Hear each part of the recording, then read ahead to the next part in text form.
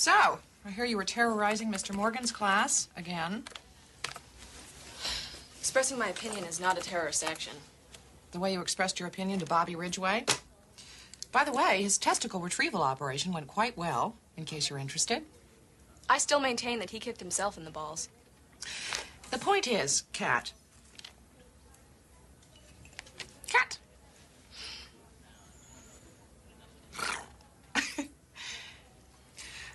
People perceive you as somewhat... tempestuous? Heinous bitch is the term used most often. You might want to work on that.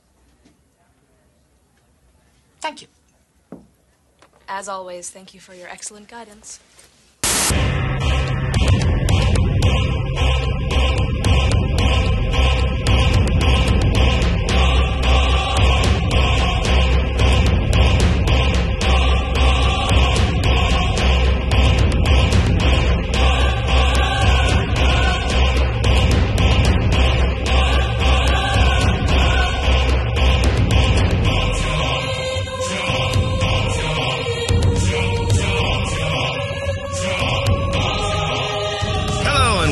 Popcast, the weekly semi-academic pop culture analysis roundtable with drinking and swearing. My name is Christopher Maverick, but you can call me Mav, and I am once again here with my co-host Wayne Wise and palindrome Hannah Rogers. Hey guys, how's it going? Good. What's up, Mav? Maureen. I'm so sad. Still? Oh, something horrible happened to you, will be happening to you in a year, I guess. Let it right now. I found out this weekend The Good Place will end at season 4. Oh, yes, I read that. I saw that too. I mean, the good news is that it's a creative decision, and it's going to be, of course, an amazing conclusion to the best show on television. But sure. Because you're basic doesn't mean that it's no Riverdale. It's no Riverdale. And thank God. No, you have to think of it in a good way. You've got The Good Place for one more year. You go out on a good note. You enjoy yourself, and then after that, you'll have time opening up so that you can watch Riverdale twice every week. Yeah. Like you can really deep dive in and into the nuance and understand. Maybe instead I can watch The Swamp Thing, the best show on television that got canceled after one episode. Yeah. Yeah, I was going to say, if you're planning on watching Swamp Thing, which is kind of on television, I guess. Yeah. I've heard. Yeah. I actually have the DC Universe app. I can watch it. I have not yet, but it literally dropped in the morning, and then I got word that it had been canceled like between the time that it dropped and I woke up.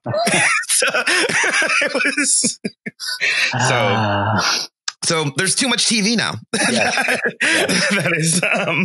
that is our lesson. And with too much TV, too much entertainment, and therefore not enough room for everything to exist. And the casualty is The Good Place, the second best show on television.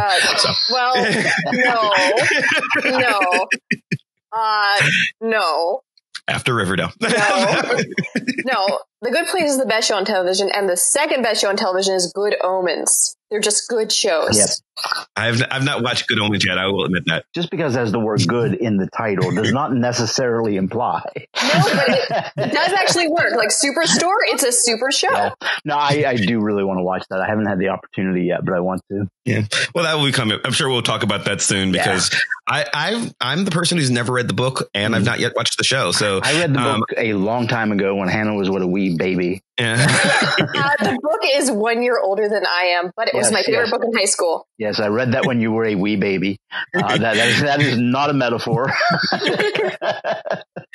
Everyone who's ever mentioned either the show or the book to me has told me that I will really love it. And I will surely watch or read it one day when I run out of other media to watch. Honestly, I would say that Good Omens could be considered a remix of Paradise Lost. Which I have seamlessly transitioned us. Look at that. Wow. So, with that amazing segue, today's show is about, and I don't have a great title for it. I've been calling it narrative remixes. And the reason I called it that was about a week ago, as we record this, with my wife, I went to the movies to see a movie called Brightburn, or as my wife called it, oh, you mean the bad Superman show? And that's what it is. Brightburn is a movie that is, I mean, there's no surprises. It's hard to do without spoilers. So spoilers for Brightburn, which, didn't do all that well. So if you didn't see it by now, you're probably not going to. It doesn't matter if you know the spoilers or not. The premise is this is Superman, except for it's a horror movie. That's it. The idea is a couple finds a baby in a rocket ship in the woods. They raise it as their own. And when the baby becomes about 13-ish, 12, 13, hits puberty, realizes he has superpowers, and decides rather than to become a superhero and save the world, he's just decides he's going to take it over. So he kills a whole bunch of people. That's the movie. That's it. It's what would probably really happen if an angsty teenager had all of Superman's powers. And let's explore that. That was the premise of the film. It was a movie. I mean, it wasn't awful. It was a movie. I can't really recommend it. It's not on my box office list. Anyone's box office list. Yeah. My reaction when I first started hearing about this, and this comes from you and I both having read comics our entire life, in spite of my interest in superheroes, and I didn't have any interest in seeing this whatsoever because I've read Miracle Man and Irredeemable and Max Immortal and Superman Red Sun and any one of a dozen other takes on that same theme. Yeah. So and if you only know the superhero genre through movies and you're new to this whole thing, this probably sounds like what? That's a great idea. And I saw it as, and this is where we get to the remix thing. This is a remix of a remix of a remix. This has been sampled so many times. In comics that my reaction to it was meh. The interesting thing about these remixes of Superman, as tired as they might seem now, like kind of like, I guess maybe something like Romeo and Juliet that's been redone forever and ever and always, is that they're speaking to each other. And I to pull out the 10-cent academic word, I think it would probably be what Gerard Genet would call hypertextuality, which is where that might be a 20-cent word. Oh, which is where, there's like kind of like a basic text and then other texts like add on to it, whether it's like a parody or a sequel or some sort of horror remix of Superman. And I don't mean to imply that I think the idea is bad. I mean, I think for all these things that we're talking about and are going to talk about, I think this is certainly an interesting approach to any of these narratives. And I agree with what you're saying, Hannah. This one in particular just made me go meh. I mean, it was kind of a mad movie. Once again, Katia is still traveling the world. I don't know where she is this week. She's actually coming back soon. I think she's doing it in a balloon with a manservant. Should we do a special episode called "Where in the World is Katia Gorecki"? That would be awesome. Can we get a theme song? That'd be great. Where in the world? Anyway, but we had to get a guest, as we always do for these shows, and a colleague of Hannah's, right? That's one way you could put our relationship. Yes.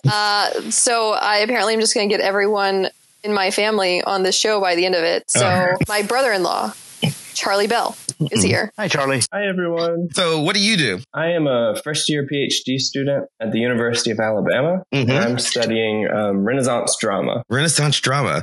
I don't know. Has anybody ever remade one of those? I've been racking my brain and I can't think of one. Oh, hey, I think that this might be an episode where I don't try and trace everything back to the 18th century or the 19th century. Well, but it's interesting. I mean, you brought up intertextuality, hypertextuality, and the idea of, we tell these stories over and over again. So I guess the first question, because this isn't really about Brightburn. I brought that up just because it was the one that gave us the idea. In fact, I don't even know if we're going to talk about it again because I'm the only one who's seen it. It's not good. I mean, it's not bad. It's fine. If you like horror movies, yeah. But why do we remake movies like this? Money. Well, not just movies, but books. I mean, in fact, I'll give you one that I know is, because you said you're not going to relate things back. One that I know is near and dear to your heart, Pride and Prejudice and Zombies. Yes. I won't bore the audience with going over Pride and Prejudice Zombies again. Because I've talked many times on the show about why I think Pride and Prejudice and Zombies adds to the Pride and Prejudice canon. But look, people love genre. Pride and Prejudice is a classic romantic comedy, more or less. So like we've talked about this on like our genre show, on other adaptation shows. People are comfortable with certain types of narratives and they enjoy watching them again, and they enjoy like seeing them in different settings and in different ways. And of course, the reason why these things get remade is because there's an audience and therefore money. Which I mean also, but that's not to like say that like they don't add inherent value, because I think that you can understand a lot of really important things about Pride and Prejudice after you watch Bride and Prejudice, the Bollywood British film, Hollywood like fusion. It's not strictly a Bollywood film. Like seriously, like in Pride and Prejudice, there's one line that's directly about like imperialism, where Mr. Darcy says even savages can dance, and it's edited out of most other versions. And Bride and Prejudice is all about the aftershocks of imperialization and globalization, and honestly, even zombies, bring some of that stuff back to the forefront, because they keep that savages line, and they like talk about savage zombies. And they also, incorporate zombies, which are, racialized and have always been racialized. So there we are. There's my Prime Prejudice moment. Back away now. But this episode, I'm not actually going to say that this is like an 18th century or a 19th century phenomenon or a contemporary one. In fact, it's been going on for basically forever, which is one reason I asked Charlie to be on the show, because he studies Shakespeare and other things. Aptly put, Hannah. Aptly put. Yeah. And, Shakespeare has perhaps been remixed more than almost anyone. What? Yeah. It's really interesting. You have those hit teenage Shakespeare films like 10 Things I Hate About You with Julia Childs, I believe. Is that correct? No, that is Styles. No, but that just became so much better. I mean, I like that movie, but I so want to see the version with Julia Childs. Hello, just yeah, my bad. That would be amazing. Just in the middle of the movie, they just decide to start, making a turkey. Then you baste the bird. I feel like Kat in that movie would be like, I refuse to cook because I want to like tear down the domestic space. Yeah. But it would be so great. Anyway, but yeah, that's good. Well, we should talk about this though, because one of my questions, anytime we do a show like this, we always want to, define our terms. And at least in my head, I wasn't thinking about a remix the same as a remake, which is to say, obviously Shakespeare's plays have been being performed over and over again for 2 or 3 or 500 years, right. Like that's happened. Yeah. We continuously remake these plays or films. Yeah, even with changing the staging of it, setting it in contemporary times or whatever, that's not really a remix in the way you're talking about. Not quite. When I was a teenager, for instance, I went to a pre-college program at Oberlin College where I thought maybe I wanted to study drama. So I did that for a summer. And one of the things that we got to go to an Oberlin College production of The Tempest, starring a pre-Star Trek Patrick Stewart. Oh, cool. As Prospero. It was amazing. It was like, the guy from Dune, and then he books Star Trek like a year or 2 later. It's like, I've met him,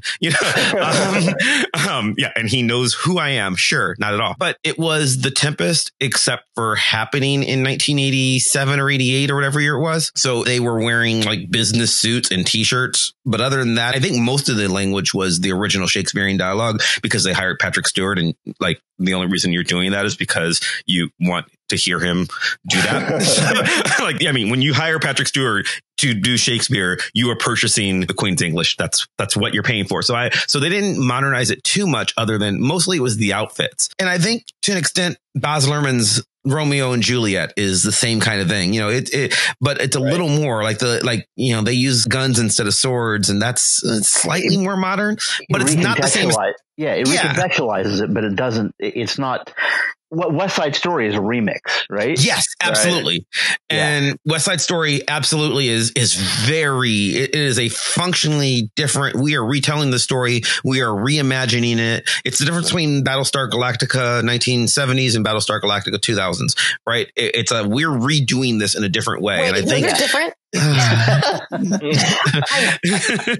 I'm just kidding. I couldn't help myself. But yes, you're retelling story different. I mean, like, and 10 Things I Hate About You does the same thing. Yeah, it's the later one. 10 Things I Hate About You is a very different story that is informed by the original in a way that, like, I think Pride and Prejudice and Pride and Prejudice and Zombies, they're not the same as Keira Knightley just doing Pride and Prejudice, right? And I don't think 10 Things I Hate About You is exactly the same thing as Taming of the Shrew with Burton and Elizabeth Taylor. Thank you. So those are different. It's a different thing. It's not quite a reboot, but when you actually go into a different world and like you're being invited when you watch 10 Things I Hate About You, assuming the original Taming of the Shrew, you're being invited by the filmmakers to compare it. Yeah. Right. Yeah. So for sure.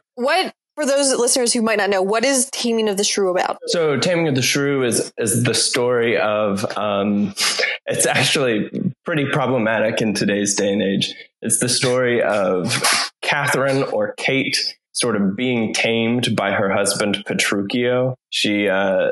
I'm trying to describe it in an unproblematic way, but it is problematic. I don't think it's possible. It's a problematic play. Tortures her into submission. Right, right. And so all the characters in the play are saying, "Oh, she's a shrew. She talks back. She is active. Is it high spirited? Isn't that like one of the words they use? Yeah, or something? Yeah. She's not like her sister, who's soft and quiet and submissive to everybody. Mm-hmm. She's a shrew. She'll make any man pay who goes after her." So what you've heard is the unproblematic way of describing it. The nicest possible way. Yeah. So fun fact, I got out of performing a play in 7th grade because I led my class in a protest, and this is true because our class was assigned Taming of the Shrew, and I said, "This is the most anti-feminist thing we could possibly perform. I'm not doing it." And I don't think anyone in my class really cared about feminism. They just didn't want to perform the play. So they agreed with me and they were like, "No." Nice. And what was the real reason you did this? Well, I didn't want to perform this play. I didn't want to perform this play.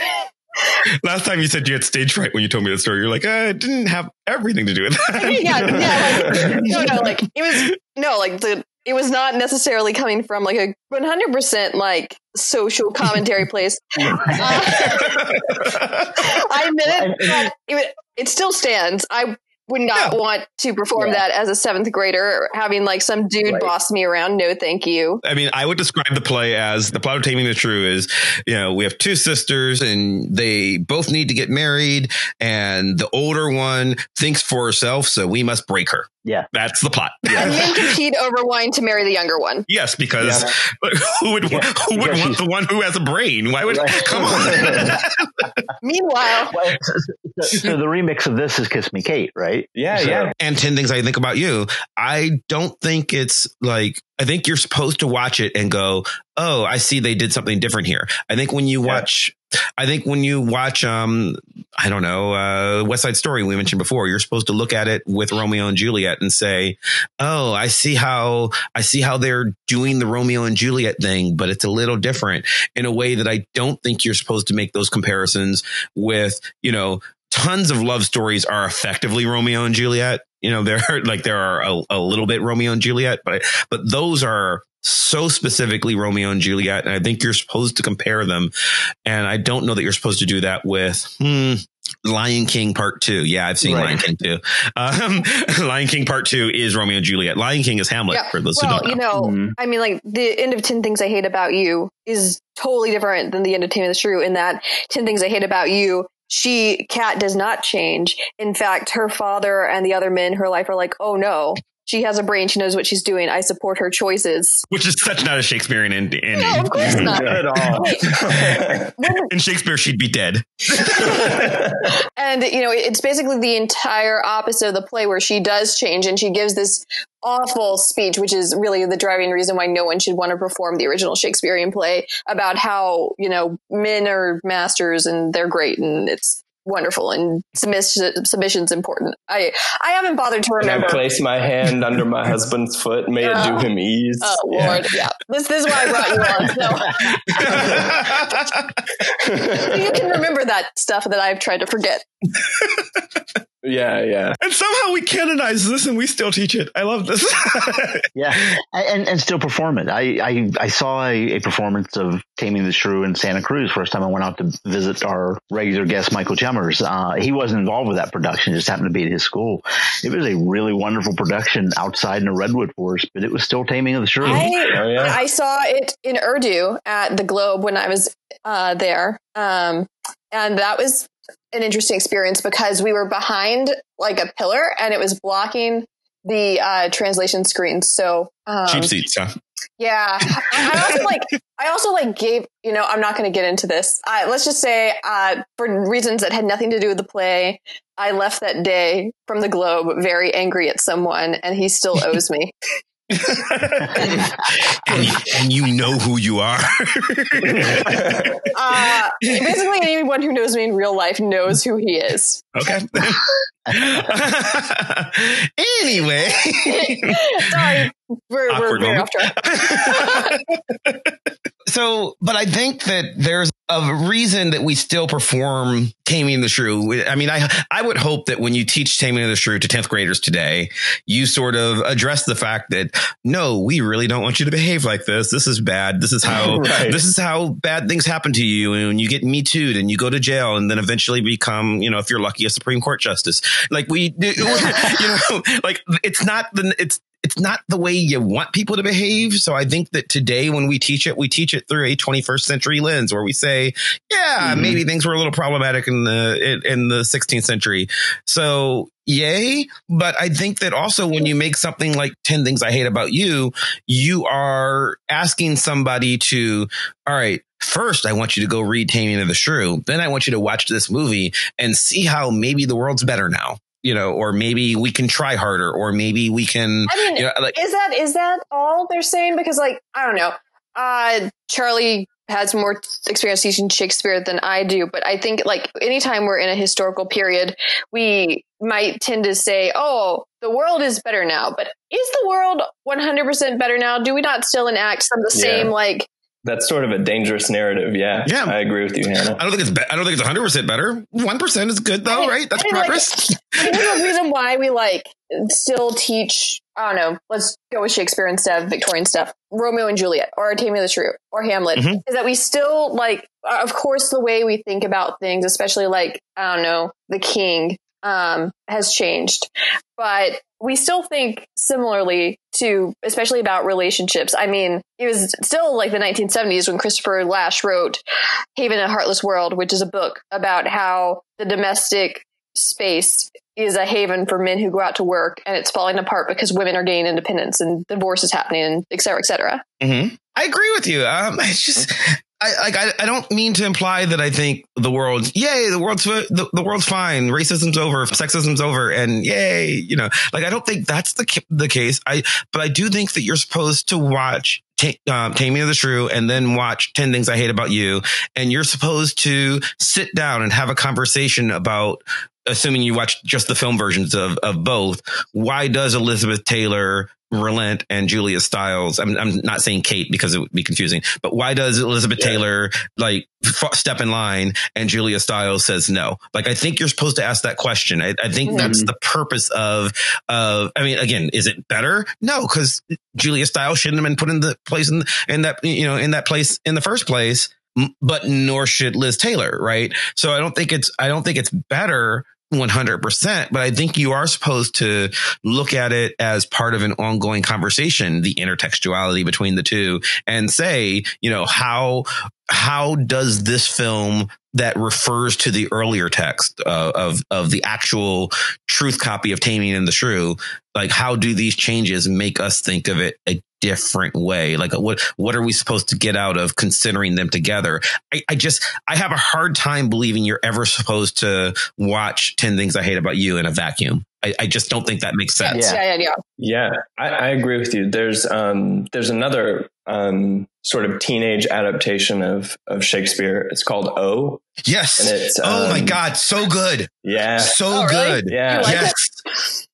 Well, but I think that it does something that Shakespeare doesn't, where it makes you sit there and consider, like, why is all of this happening to this one person? And it brings up all of the sort of racial undertones in the play and makes them a lot more explicit. And at the very end, the guy playing O has this really impassioned speech. And that hits Mekhi home. Phifer, by the way, Again, from yeah. This was during a period, and also starring Julia Stiles again, during a period when she was just going to be the teenage actress who makes all of Shakespeare. Yeah. But yeah, I think that's what you were talking about with 10 Things I Hate About You is happening here with O. You know the original text, and now you're saying, or original, if you can even call it that, but you know that Shakespearean text, and then you say, well, here are some problems with it. Let's see what would happen if we did something different. How does that affect us as an audience, and how does that affect the story overall? Yeah.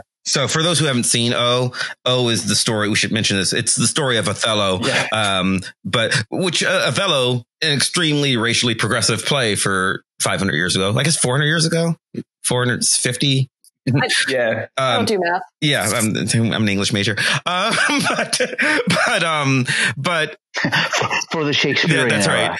right. But that said, O is very faithful to Othello. They changed some names, and it happens at a basketball camp.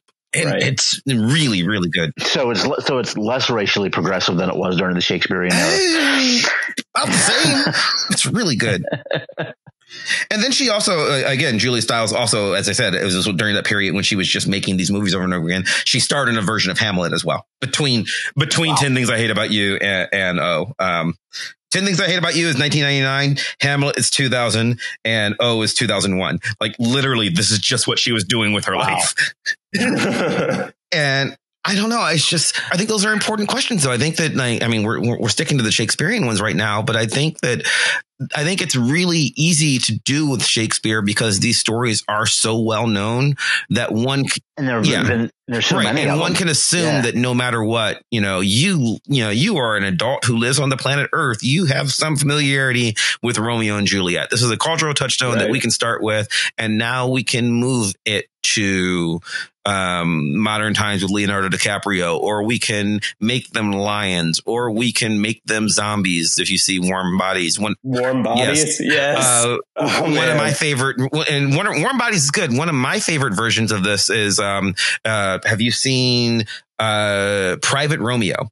Private Romeo I haven't seen that one. No. Private Romeo, 2011 film. It is exactly Romeo and Juliet, except for it takes place in its entirety at an all boys military academy. It's brilliant. It's 2011, so we are still in the don't ask, don't tell era. And it's very oddly put together because it's an indie film. And these are the kinds of things that, only people like me watch. I'm sure it made $5s, if not $10s of dollars at the box office. And it's an all boys military academy. And they are in English class. They're studying Romeo and Juliet. So sometimes you just have the guys sitting down in classroom reading Romeo and Juliet. Other times they're, out and about, either doing other military activities or just cleaning. Maybe they're at a party. Maybe they're playing basketball, and their dialogue is still from Romeo and Juliet.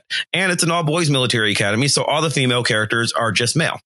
And two of them fall in love with each other, and the narrative becomes about homosexuality because all the characters are male, and with no changes to dialogue, it effectively becomes a brilliant film about what does it mean to be closeted in the military. It's all just visual changes. They're still just doing the original Shakespearean dialogue. It is so good. They changed the pronouns in it, just out of curiosity? No, they do not. No. Okay. No, and I think that's a good choice. I was curious. Yeah, it's a weird thing because it's not about transgender people. The character who's they just stuck with the character playing Juliet is not, and in fact they all have two names. So for instance, there's a character, so Sam Singleton, also Romeo, he's the one reading Romeo. Glenn Manigan, also Juliet, right? So those two characters, Sam and Glenn, it's their love story, but Sam has all of Romeo's lines, Glenn has all of Juliet's lines. And then for smaller characters, for instance, there's a guy named Josh who reads both the parts of Mercutio and Capulet. And then there's a character, Carlos, who reads the parts of other parts of Capulet that Josh doesn't get, but also Tybalt. And then there's this guy, Gus, who's Capulet's wife and Benvolio. So some of them just have double roles and doubled up, but it's still the original dialogue. Huh. I'm very highly recommending this film that no one's going to watch with me, but you totally should. So I think that the unifying factor of all these different adaptations of Shakespeare that we've talked about is kind of what, I talked a bit about with the Pride and Prejudice remixes at the beginning. They tackled different big cultural or political questions. Like Tammy the Shrew is very invested in feminism and a feminist rewriting of that play, and name checks important works like The Feminist Mystique. Mm-hmm. O is very interested, whether it succeeds fully or not, in talking about systemic racism. Mm-hmm. What you've just mentioned very clearly. Private Romeo, Private Romeo is very clearly making that statement you were talking about what it's like to be gay in the military at that particular point in time. West Side Story is all about cultural difference and a different kind of prejudice than just two families rivaling each other because they're mad. It's class and race based in yes. Mm-hmm. Yeah. So what is there anything else that changes in a remix besides the different kind of, for lack of a better word, politics of a certain adaptation? See, I think there is. I mean, we chose all the ones that are, it's weird because all of us are going to pick ones that are just sort of academically interesting to us because that's what we do. But I don't know I don't know that everybody is going to see Pride and Prejudice and Zombies just because I want to think about, the demonization of the other, which is what you're doing, right? But there's also a, it's kind of cool to watch Lizzie kill some zombies, right? I think that's part of it. And in our comments on the blog, I beat Hannah to the plug this week. Read our blog, www.boxpodcast.com, where you can be a part of the conversation.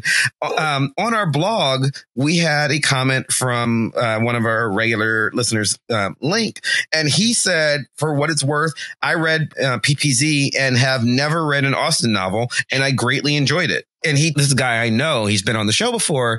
Link would never have just ever is never going to just voluntarily read Jane Austen. It wasn't assigned to him in school, so he didn't. But this, he saw this as he saw the book and it's like, oh, that's kind of clever. And he got something out of it. So to an extent, this exposes you to something new, kind of. I mean, there was a lot of the original novel maintained in Pride and Prejudice. In that particular one, yes. Yes, in the novel. Yeah. I guess one of the underlying questions with this, the motivation, why do this? Why do a remix version of something? What are you trying to accomplish? Is it just I'm going to base this on Moby Dick and hope nobody notices? Okay. Or are you usually, that whole idea, the intertextual thing of I am using this for a specific reason, wherein the people who get this reference are going to make those comparisons and see something out of it. And the people who don't know those references are just going to hopefully enjoy the movie. So I guess, what are the motivations for doing that? And as we've been talking, I've also been thinking about, the term remix coming from musical ideas. That version. People who do new versions of songs. When you do a cover version of a song and you make the decision of, do I do a really true version of this, or do I really shake it up and do something very differently? And, the responses to that, and I think the motivations and the way we perceive that are very different. And there's good reasons to do both. Well, Yeah, and right. There's good reasons to do both. Like, Wayne, you got me thinking that, there certainly is like a certain like kind of critical tradition that you place. I mean, even if it's popular culture and you're doing something really ridiculous like Prime Person Zombies, you're placing yourself in the same context as the people who came before you. Right. I mean, like, Kesha remixed Old Flames Can't Hold a Candle to You. I just love that I'm not going to talk about 18th century today. And the second you said that, I should have been like, oh, so obviously there's going to be some Kesha talk. Well, she had Dolly Parton sing it with her. So it was, more of, kind of a throwback, and she put herself directly in conversation with Dolly Parton and more of like the country singers who inspired her in general than she had previously. And I think that's kind of like what a lot of these like Shakespearean adaptations are doing too, and the others we've talked about. We don't talk about music enough on this show for a show about pop culture. We should do that more. But to fit in there, I will point out that the Fugees were very big on using the Bee Gees, to where several times they would have the Bee Gees actually perform with them. And people didn't actually understand that. But like, if you listen to Ghetto Superstar, which uses Islands in the Stream, my wife, again, very big Bee Gees fan. Like, when the first time she heard Ghetto Superstar, they're just ripping off the Bee Gees. And it's like, that's Barry Gibb playing guitar. So it's not so much a remix as they just invited him into the group, but I think that, there is something, those Islands in the Stream and Ghetto Superstar are two very different songs. It is doing something different. And it's art in conversation with itself, in any of these contexts, which I find fascinating. I wonder what happens though when you don't know it's a remix. So, and I think that happens a lot with music, but when you mentioned Moby Dick, my first thought was, Hannah mentioned Serenity because she's still just clinging on to people putting $500 into our box office game. No, look, I don't care. It's the most amazing movie I've ever seen. I mean, it's a tuna fish named Justice and he's chasing the bat. How is it not Moby Dick? Well, it is, and that's but I think, I don't think a lot of people know Jaws is Moby Dick. Yeah. Well, and there's that modern recontextualization of stuff. If you haven't read Shakespeare or Austen or Moby Dick or Melville, if you haven't been exposed to these things, if you were raised in a cave and have never heard tell of Superman, what do you make of Brightburn? There different audiences for these different things. If you're not aware of the source material, whatever the influence happens to be, all the people who listen to Led Zeppelin had never heard tell of any of the blues artists that they were covering at the time and being influenced by. They opened the world up to a lot of that stuff. I am aware of a lot of those old blues artists because of the rock and roll that referenced them. But I'm one of those people. I go back. Elvis did not write Hound Dog, but right. Or really anything else. That was like Elvis's whole gig. So and to be fair, most singers back then, right. But most of them don't get to be called the king, right? Like he's he's the one that was relevant there. So there is something that said you are bringing the art somewhere, even if you're appropriating it. But I don't think Spielberg's trying to hide the fact that Jaws is Moby Dick. I don't think. And I'm going to trust Hannah on Serenity, but whoever bothered to direct that thing, and you're saying it's obviously Moby Dick, right? Yeah, it has to be. But I think that we're getting at a question one of our listeners posed to us indirectly. So I will quote her and spell it out. Nicole Aceto said, she talked about West Side Story as the first thing she thought of, which we've talked about a bit. And she said, this leads to the question of what happens when a retelling becomes famous on its own. So look, I watched 10 Things I Hate About You all throughout high school way too many times with all my friends. And I think about 90% of them never read Tammy the Shrew, nor cared to. My little sister is the same way. She loves those movies, does not like reading Shakespeare very much. But what's really interesting about that is those Shakespeare plays, Romeo and Juliet is a great example. It itself sort of was a remix from an earlier poem by Arthur Brooke called The Tragical History of Romeus and Juliet. Great play. Yeah, he didn't even really do much to change the title, right? He did change the end a little bit. changed a few of the details in there, but I only know about Arthur Brooke because I'm studying. Have this. you read the Brooke play? It's actually a poem. So it's I meant play. poem. Sorry. Yeah. I've taught it. I've taught the poem, and it's always great when I teach it and then a student tries to do. Here's typical mistake in freshman book report. So if you're going to be a freshman in college sometime soon, and like you're a senior now, and you're moving on, here's something you don't want to do when you're writing your papers, your term papers for freshman composition. In the classic poem, it's not necessarily everything that you read is not a classic. In the well-known poem, Tragical History of Romeo and Juliet, nobody knows this poem. I assure you, the 22 kids that I was teaching the year I taught it are one of 23 people at my college who have read that poem. I being the other one. When I told our professor, who is our resident Shakespearean scholar, that I was going to teach it, he looked at me and he said, "Why?" I like it a lot. And one of the reasons that I like it, this goes into our remix, and I'm telling this story for a reason.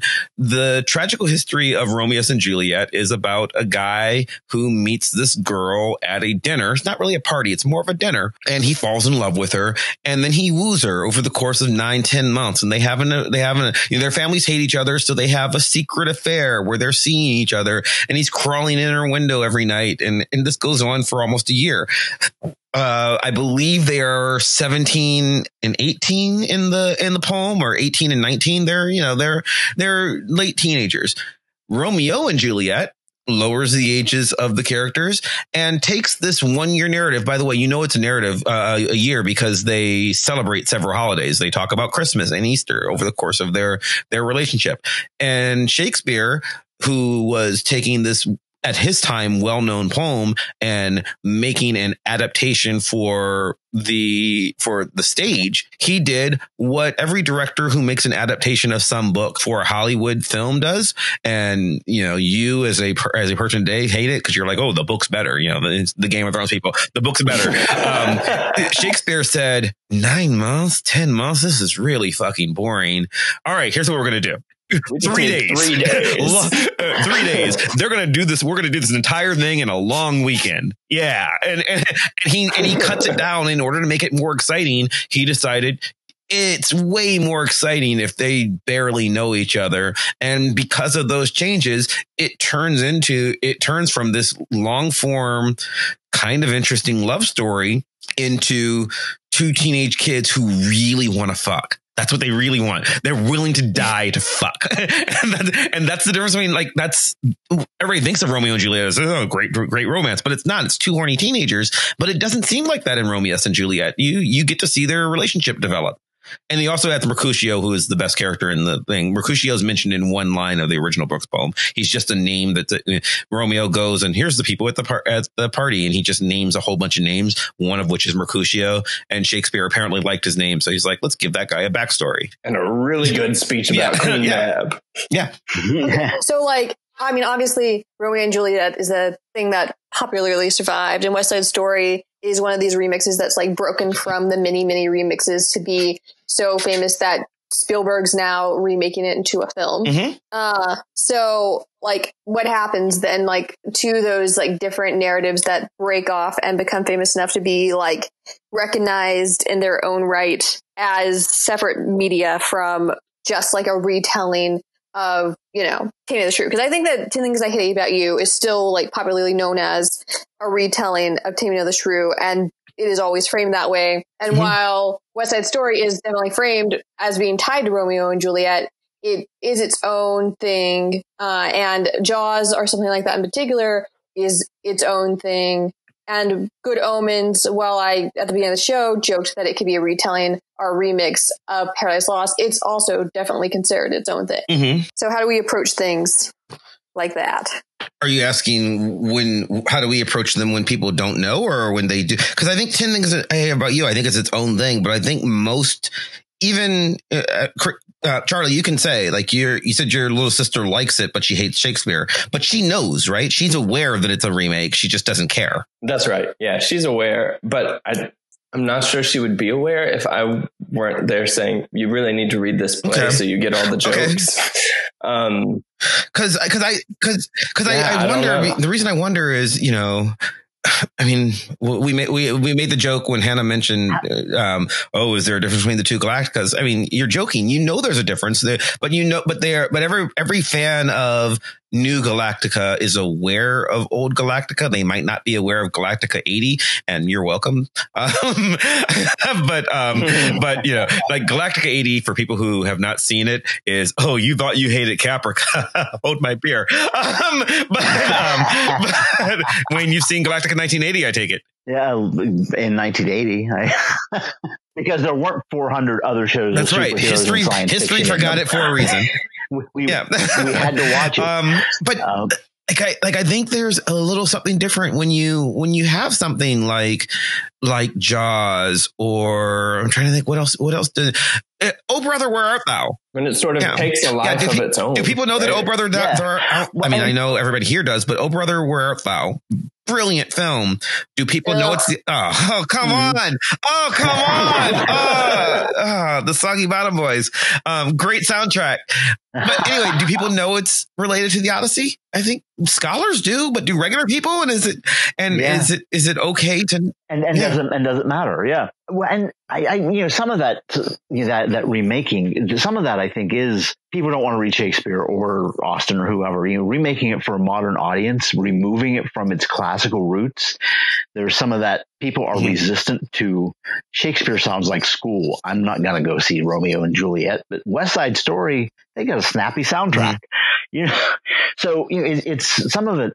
I do think is just updating it for a modern audience, trying to take it out of context and taking these core concepts and story ideas and relationships and reframing it in a way that people will watch and enjoy and actually experience.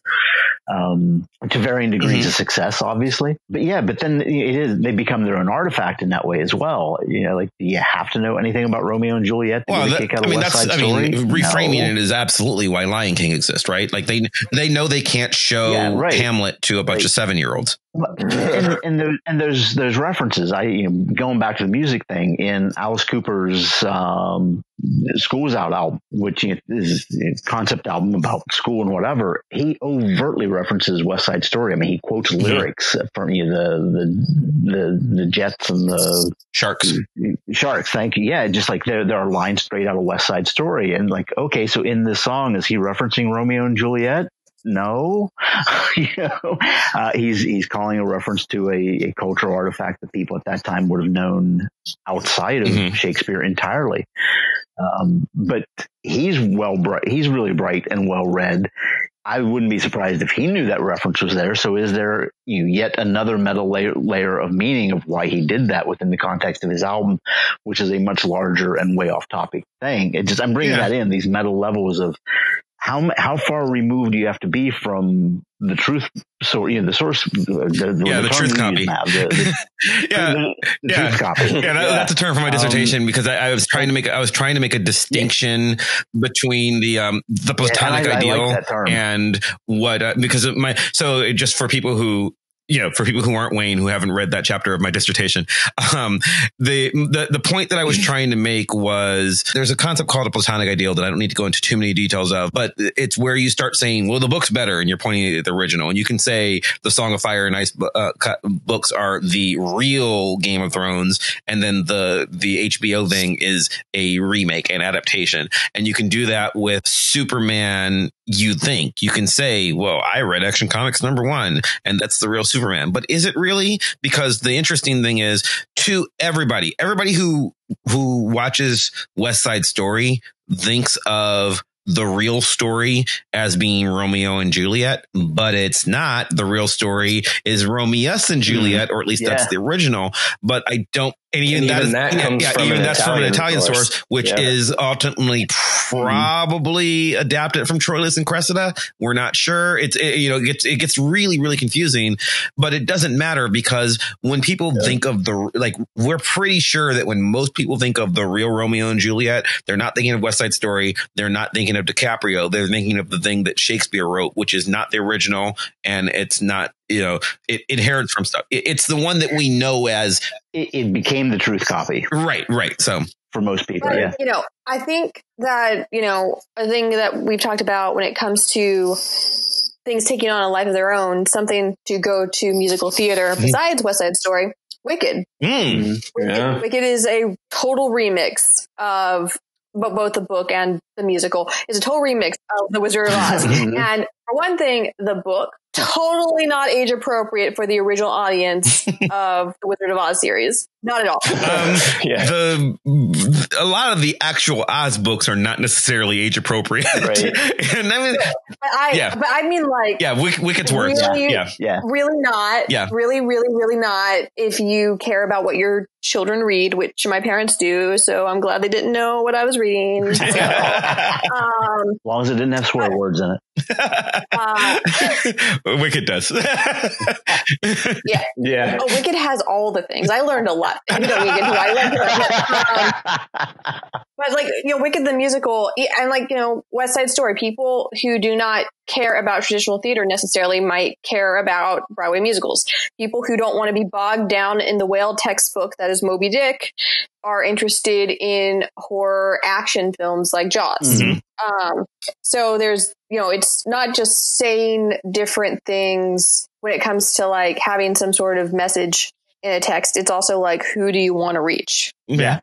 So does that come down to money again, Hannah? I mean, everything comes down to money, probably. Eventually. Well, I don't want to be that cynical yet, though. But I mean, you're probably right. But I also think that, we've talked about and we talked about the changes that are made there, or the changes that are made with West Side Story. But let's go back to Brightburn. I don't know that the changes are specifically to address a specific cultural issue with Brightburn. And I don't think that the producers of Brightburn said, no one's going to pay attention to a Superman movie in 2019. Seriously? Right. So like, obviously they are. What they wanted to say was, I have a different take on this. This is the world that I would see it in. What would Superman be like to me?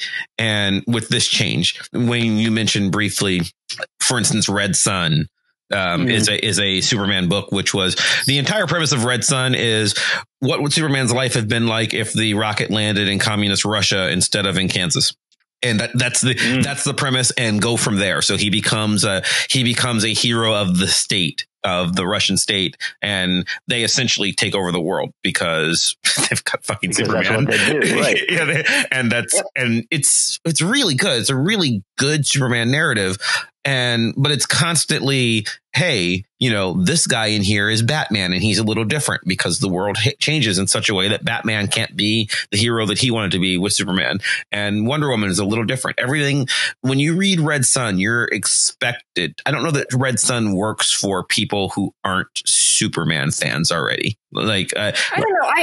I think that I think that like part of the appeal of some of these like kind of what if stories, is that, they just tell a different narrative with kind of some characters you recognize. I mean, this is kind of like how a couple of people have like, and by people, I mean creators, have made like some extra cash. They've like changed one thing, like, and I don't know how I know this, but I do, and I'm ashamed of it. Stephanie Meyer rewrote Twilight, but flipped the genders. So Bo became Bella and a human, and Edward became, I don't know, some female vampire with an E name.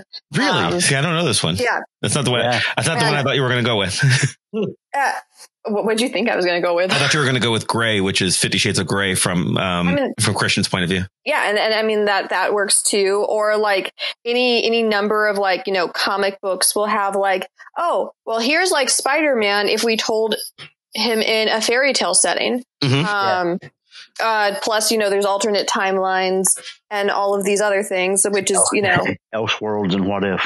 Yeah. And there's always like the special episodes on television where it's like a sliding doors kind of thing. Like there's the episode on Buffy where she's imprisoned in the mental asylum because best episode of Buffy. She's like one of the best. It's hard to say. There's so many best episodes of Buffy. That one's really good.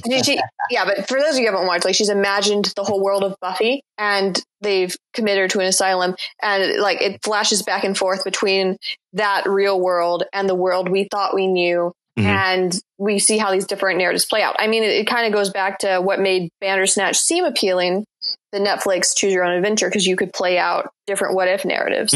So, like, I mean, isn't it fascinating? What if Elphaba, the Wicked Witch of the West, were actually good?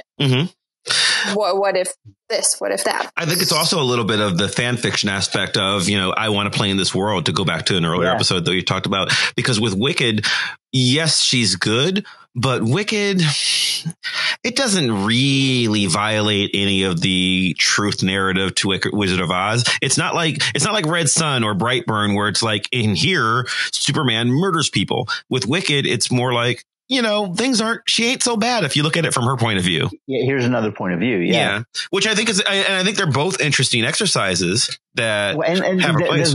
They've made the comment, Walking Dead, where Negan comes in as the big bad, and they've made the point at different times that if the series had started with him, you would see him as the hero, and this group of people who are our current main characters coming in and killing his people would have been horrible.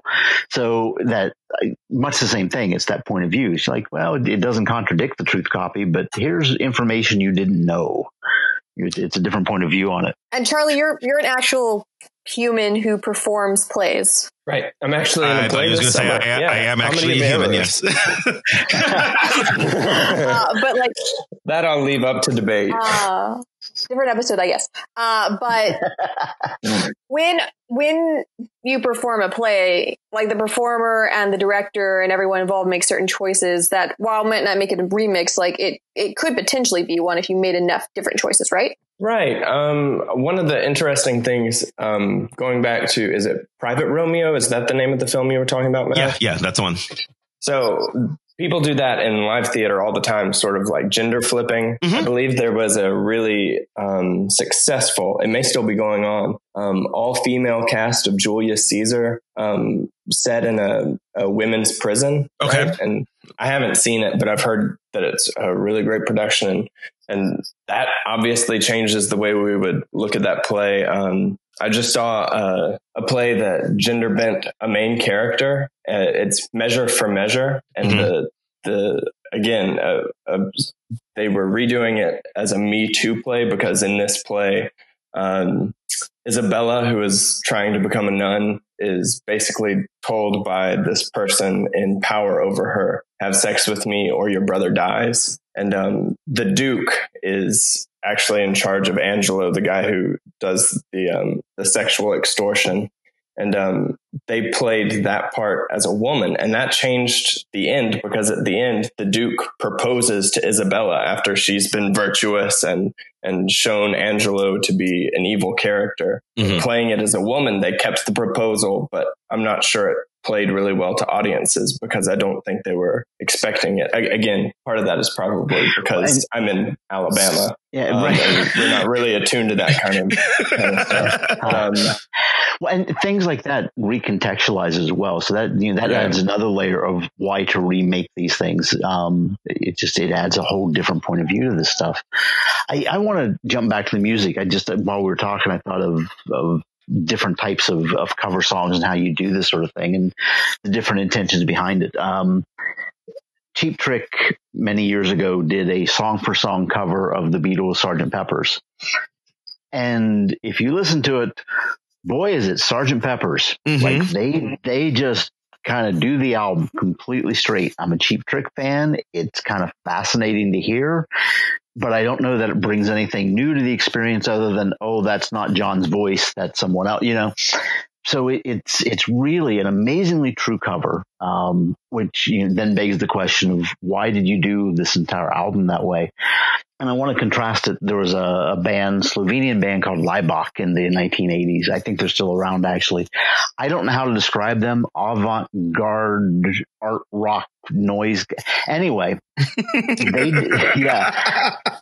did several albums, and the one I'm going to mention is they did a song for song cover of the Beatles' Let It Be.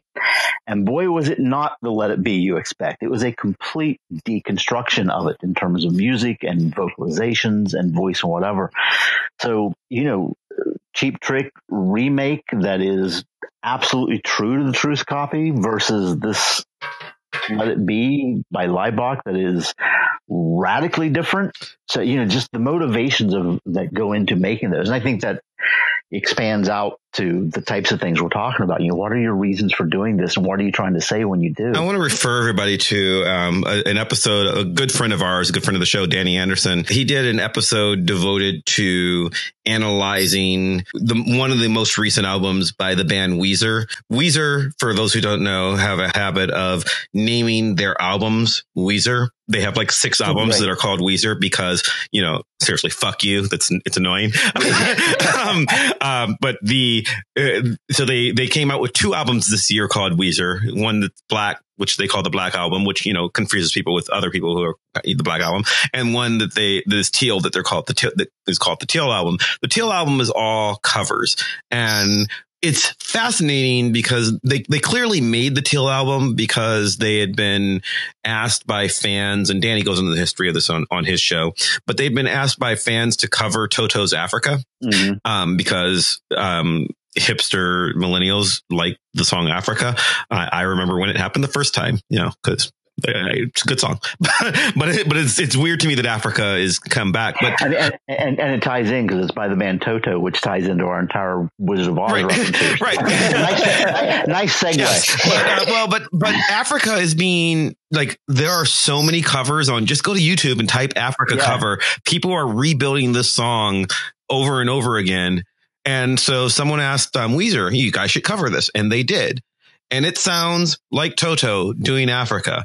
Yeah. It's why did you do this? It's actually not quite as good, but it's a really, if they ever make Toto the movie, which they won't, have Weezer perform as them, because it's pretty good. It'll be cheaper. It's pretty good. But they have other covers on that album, some of which are really faithful remakes. Because I went back and I went to listen to the entire album. Some of them are really faithful remakes, and some of them, they just kind of go their own direction. So the 2 that are like diametrically opposed to me are, they do Africa, which I don't understand why, because I can just listen to Toto. And then they do No Scrubs by TLC, which is vastly different. and they completely, first off, obviously there's a gender flipping there, but also they just vastly recontextualize the song. They don't perform it the same way. So it's fascinating to me, on one album, they'll make different choices, and to sit there and try and figure out why they've made these decisions. The jam band Fish that my one coworker listens to a lot and follows them around do because the Dead's gone. Because the Dead's gone. Fish, a remix of the Dead. Yes. Yeah. Right. They do Halloween shows where they come out and do a cover of an entire album by someone else. But they do it in their style. So you get these long extended jam band versions of it. I can't call any to mind right now because I don't, I hear him play it. But they choose an album by an artist who's not a jam band kind of thing. And then they do their thing, and they do this really pretty regularly. So they're bringing something different to that. A couple of years ago, Alice Cooper formed a new band called the Hollywood Vampires, wherein he and a bunch of guest stars in this band did covers of old rock songs by friends of his who had died. Mm-hmm. So it was very much, here's a tribute to my dead friends. Like there's one original song on the album called My Dead Drunk Friends, where he's aware, like he's a tribute to these people he was close to, people in the music industry, but it's also commentary, and they died because they did really stupid things and, alcohol and drugs and whatever. And some of those are really straight covers, and some of them are way off the wall. And his motivations is very much, here's people I know and loved, and I want to do a tribute to them. But I also want to tell people, stop drinking before you kill yourself. I'm trying to remember who you told me. There's somebody that you're a fan of, and I can't remember which band it is, but somebody re-records his own album like 20 years later. Oh yeah, no. There's a musician by the name of Will Oldham who has recorded under different names. His first 3-4 albums were under variations of the name Palace. It was Palace Brothers, Palace Songs, Palace Music. Those are all different band names, but they're not. And then he did like one album under his name, Will Oldham, and he has since been recording under the name Bonnie Prince Billy. And he recorded an album called Bonnie Prince Billy Sings Greatest Palace Music, where he went back and re-recorded his own music that he recorded under the name Power. But decades later. And not really, like 5 years is it really later. that close? Like really not, okay. Yeah, not long at all. And some of them are just radically different versions of these songs that he had written and recorded. And I find that fascinating, that he's able to go into his own catalog and completely reinterpret what he's done. One of my favorites on it, there's a song called Ohio Riverboat Song, and the original is this slow dirge, like horribly depressing. Oh my God, this is and when he re-records it as Bonnie Prince Billy, same lyrics, completely upbeat song of hope. I find that fascinating, that he can just recontextualize it purely through the music. I'll give you the similar one for me is, for people who don't know, I am a huge Prince fan. I am a massive Prince fan. As we record this, we are 2 days after Prince's birthday. May he rest in peace. Greatest musician of all time. Mute Hannah's mic. But one of the things that was great about Prince was, if you know the story about when he briefly became the artist formerly known as, very complicated reasons that have to do with rights disputes of who owned his music at the time and what he was making royalties of with Warner Brothers. And it gets complicated. That's not the point. The point is, one of Prince's biggest songs of all time is 1999, recorded in 1982, as what was a massive hit for Prince. And when the actual year 1999 came along, 17 years later, he was at a point where he wasn't allowed to use the name Prince for complicated legal reasons, and wasn't necessarily seen as much royalties on that song as he wanted. And, it was 1999. Everyone was afraid of the year 2000, the bug, and there's obviously going to be great parties. So there's a point where people are just playing the song on the radio all the time for a year. So Prince decided, kind of want a piece of that. So he recorded a new album as the New Power Generation, which was Prince's backup band, featuring the artist formerly known as Prince. They recorded a album called 1999, The New Master. And they recorded this in 1999. And 1999 has 7 tracks on it. They are 1999, 1999, 1999, 1999, 1999, Rosario, and 1999. And Rosario, by the way, is a remake of 1999, just with different, but he just recorded 7 different versions of the song. Man, he's just like that fucking band. Yeah, Weezer, isn't he? yeah. It's really, but it's the same song 7 times in different musical styles, because his point was, if you're going to be doing this, here's some stuff you can work with. So anyway, digression into music land, but I think it ties into our talking about how this stuff keeps coming back in new forms, or the old forms getting changed up, and whatever the topic of the show is. Have we forgotten what the topic of the show is? I think so. So let's record another one next week and just redo this one, only in a completely different way. So if we don't remember, see if anybody notices. So we'll resolve the same thing.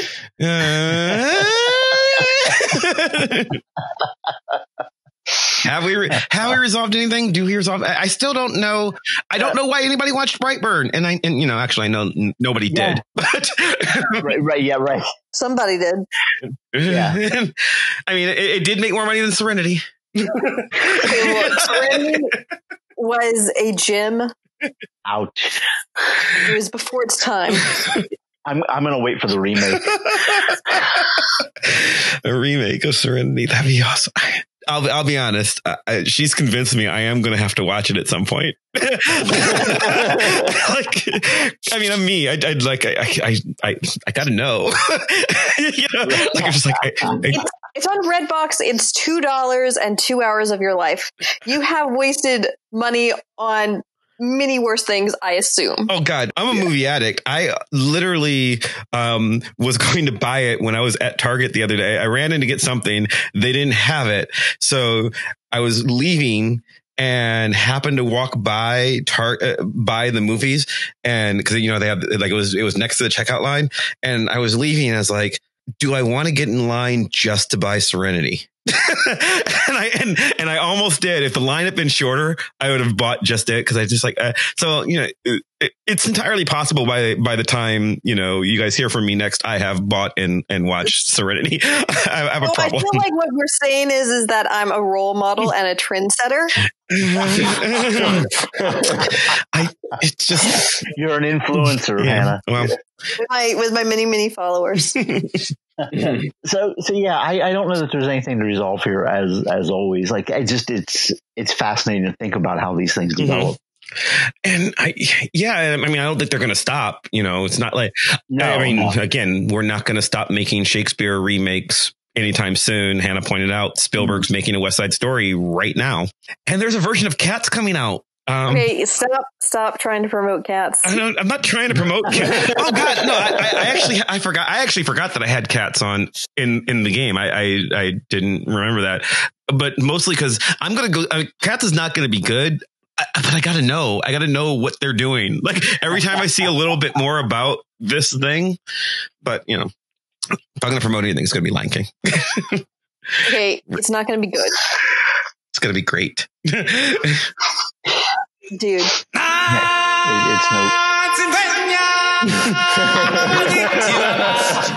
Oh, you've been waiting all episode. Yes, absolutely. And poor Charlie's been caught up in our weird games. That's all right. But thanks for joining us, Charlie. No problem. It was a pleasure. Do you have anything to promote? Anything to tell people about? Yeah. So if any of your listeners are interested in reading what some scholars are talking about this, specifically in the Shakespearean realm, there's a book out there that one of my mentors co-edited, Shakespeare, Not Shakespeare. And they talk about what's Shakespeare, and they talk about sort of the hierarchies that we've been talking about, like what's the real original text? Oh, this one's better than that one. And they sort of lay out a new schema to look at this. So if you're interested, look at that. And if anybody's in Tuscaloosa, Alabama, in June the 26th through the 29th, there is a free show of Comedy of Errors, which I will be in. It's a slapstick, rip-roaring good time. That actually does sound awesome. I don't think I'm going to drive all the way to Alabama to see it, but if I were there, I would definitely do that. And all of that will be linked in the show notes. No. We're not allowed to link that in the show notes? No. I was saying no to Roll Tide. Okay. So in the spirit of remixing, to me, Roll Tide has nothing to do with the school or anything about Alabama, except for the fact that it's what they shout on the USS Alabama in the movie Crimson Tide, one of the greatest movies ever. It's a great movie. You should see Crimson Tide. Go Bama, Roll Tide. It's about a sub. It's so good. I want Cosby to come back. Hannah, what about you? As always, you can follow me on Twitter at Hannah Lee Rogers, where I have been mourning The Good Place. To be fair, Hannah, I love The Good Place. Mary and I watch it religiously. And I recommended it. So you're welcome. I love it as well. We joke about it. We all love The Good Place. We just know that it's it's a really, really good show that's not quite as good as Riverdale, and everybody agrees. We all agree there. Yes.